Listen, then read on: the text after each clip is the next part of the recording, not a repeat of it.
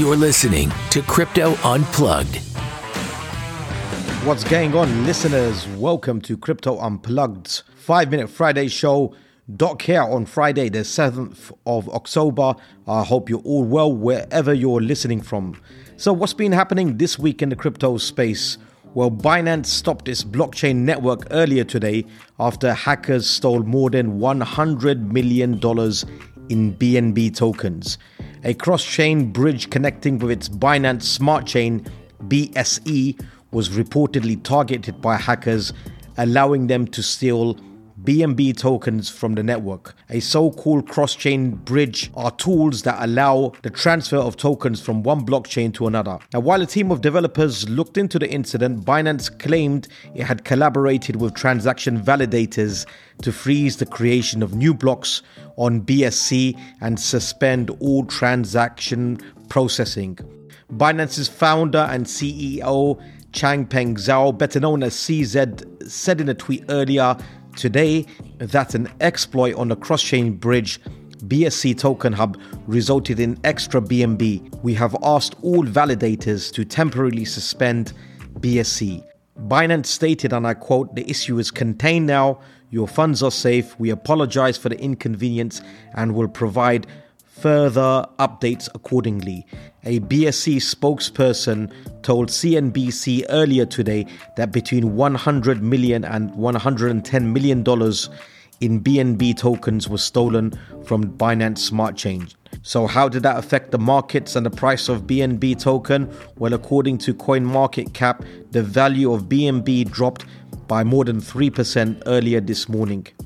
However, according to a blockchain security firm, Slowmis, the exploit has enabled hackers to steal approximately $517 million in digital assets like ETH, Matic, BNB, Avalanche, Phantom, Arbitrum, and Optimism. And furthermore, according to data from blockchain analytics firm Chainalysis, cyber attacks on cross-chain bridges have cost investors a total of almost $1.4 billion since the beginning of the year. Now on to our next story, and let's take a look at what's been happening in this soap opera of Celsius Network. According to reports, Alex Mashinsky, the former CEO of Celsius Network, withdrew $42 million between May and June, just before the crypto lending firm suspended withdrawals and filed for bankruptcy.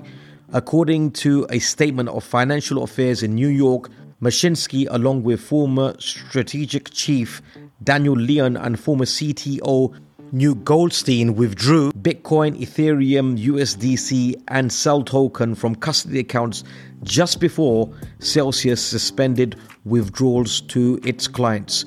Celsius, the crypto lending firm, filed for bankruptcy on the 17th of June last year, a month after stopping transactions, and the company had cited the reason for this was because of market volatility.